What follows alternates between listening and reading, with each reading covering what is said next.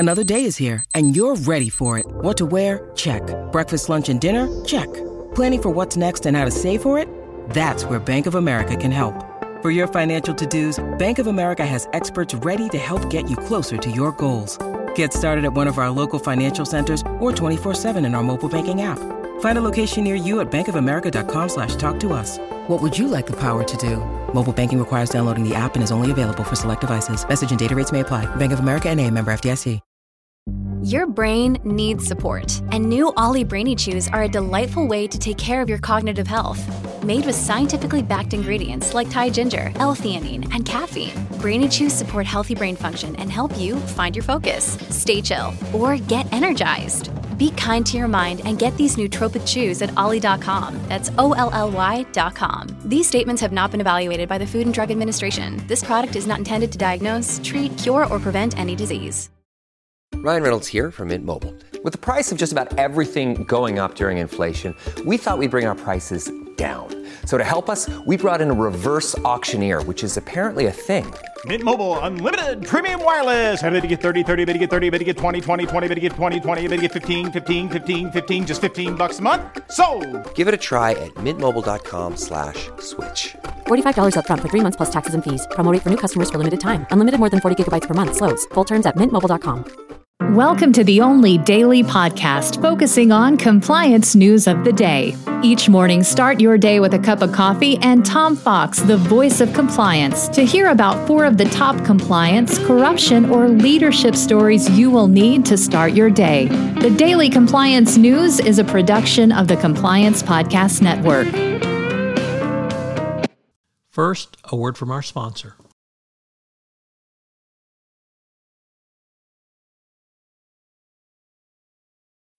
When you need mealtime inspiration, it's worth shopping Kroger, where you'll find over 30,000 mouth-watering choices that excite your inner foodie. And no matter what tasty choice you make, you'll enjoy our everyday low prices, plus extra ways to save, like digital coupons worth over $600 each week. You can also save up to $1 off per gallon at the pump with fuel points. More savings and more inspiring flavors make shopping Kroger worth it every time. Kroger, fresh for everyone. Fuel restrictions apply. The Daily Compliance News for March 28, 2023, the textbook edition. And we begin with that story from the New York Times as the Fed Vice Chair calls the failure of Silicon Valley Bank a textbook case of mismanagement. He detailed the poor internal management, excessive risk-taking, and details the steps Fed supervisor took to address the problems that ultimately killed the bank. The bank's collapse obviously sent shockwaves, but, it turns out it was just basic old mismanagement, maybe with a little fraud and insider trading thrown in.